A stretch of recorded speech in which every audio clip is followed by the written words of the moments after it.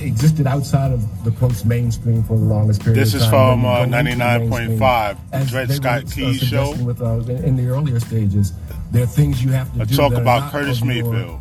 Inner essence. And his impact and legacy on music in general and the revolutionary movement. Or the conscious movement. Environments. And or the movement to love where you live.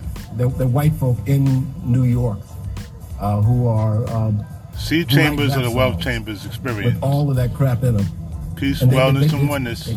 Let's build. They get a check for writing the songs, and somebody else goes out and sings them. And it doesn't have anything to do with any inner nothing. It's some pathological views of the black folk that some other folk have. But they get someone black to be the vehicle for delivering it to black folk. And it turns into a very, really dysfunctional and negative kind of thing. And so when I say corrupted, it means that which was a form and a medium that people kind of, again, invented. Others have grabbed a hold of it and corrupted and turned it to other purposes, even using black folk to do it. Right. I think what makes this rather complicated, in fact, I'm working on a book project that's entitled From the Margins to the Mainstream. And what I do is look at the movement of the music from the margins, meaning within the black community, and how it migrates into this mainstream and what happens when it moves into the mainstream, and how it's assigned another meaning, another aesthetic, and another function. So what has happened since, remember when hip-hop began it actually began early in the mid-70s. Nobody knew about it except for those who lived in New York and in the boroughs. But once it hit the airwaves and then once it seeped into the white community, it's like, oh wow, this is a fascination with the exotic.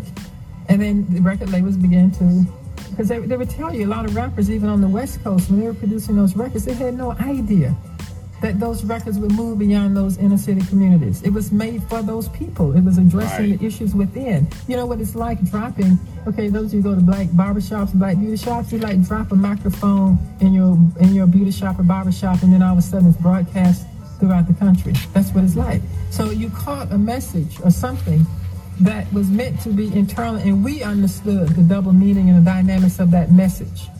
But once it moves beyond the community, it's totally reinterpreted. So once whites who've always been fascinated with the black community, particularly the black male, and that so-called hardness of, the stereotypical hardness that of the can black be exploited. Male, it became a fascination. Yeah. And then record labels, of course, moved in, we want to do this music. And I had a former student, in fact, who lives in L.A., and he was very distraught. One day he called me up. He said, you can't believe how these record labels are trying to recruit artists. Because what was happening now is that to be authentic and to be on the L.A. side, the West Coast, you had to be a gangster. Right. So in essence, they Same were thing on the East side. Record labels, recruiting so-called rappers who had some records, some criminal activity, so they could be authentic, so they could, if you saw a lot of magazines or trade industry magazines at the time, there were rappers on the cover behind bars, they're in jail. So that became the big thing, the big fascination. So what he was upset about, my former student, was that here these kids were running out committing petty crimes so they could say, I have a rap sheet. Under the name of authenticity. They would qualify, but authentically what? To be considered for a contract to record a record, which of course they're going to be short-lived. So that's the problem it became, and as artists would tell you now, before they were saying, I'm speaking, I'm dealing with my community, the realities, and initially they did, But then all of a sudden, you've got the wannabes and the really over-exaggerating. So now when they're confronted with the same question, it's just a gig. It's just my job. So now there's another spin on, like the people in Hollywood. Do they really do all of those things in Hollywood? Well, it's different. Black people have a different kind of cultural sensibility and a different cultural history and social history that it doesn't play into that mainstream system of commerciality. The corruption thing is not only external, it's also internal. And probably the most significant dimension of it on the hip-hop scene actually has to do with what we call hip-hop fashion. This stuff comes straight out of prison. Mm-hmm. It does. All of it, the pants hanging down. You couldn't wear a belt because they wouldn't allow you to have a belt in prison. You didn't have any laces in your shoes because you weren't allowed because you might be committing suicide with the laces, etc. So all of this visual image of so-called hip-hop comes straight out of prison. What's really, really painful about it, if you think about it, during the period of slavery, they had something called nigger clothes. Mm-hmm. Huh? Yep. Mm-hmm. And the shoes were all, both shoes were the same. There wasn't a left foot and a right foot. And second, 9 times out of 10, there were no laces in them.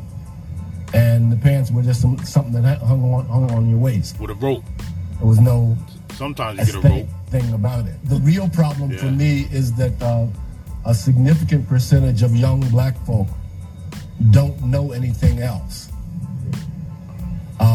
I had this situation with a group of kids who were going to be in this choir, and they were being provided with uniforms.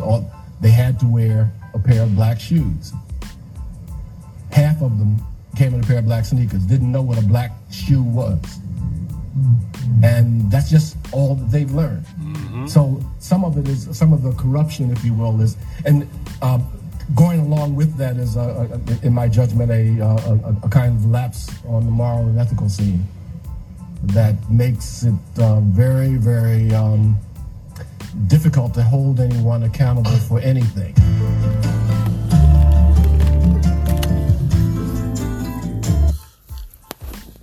I just wanted to play that a little bit, to hold on for a second. I just wanted to play that a little bit so you can get a gist of how important lyricism and music was, and will be in the course of spreading a consciousness, perception of reality, even studies on wealth and patterns of behavior in music.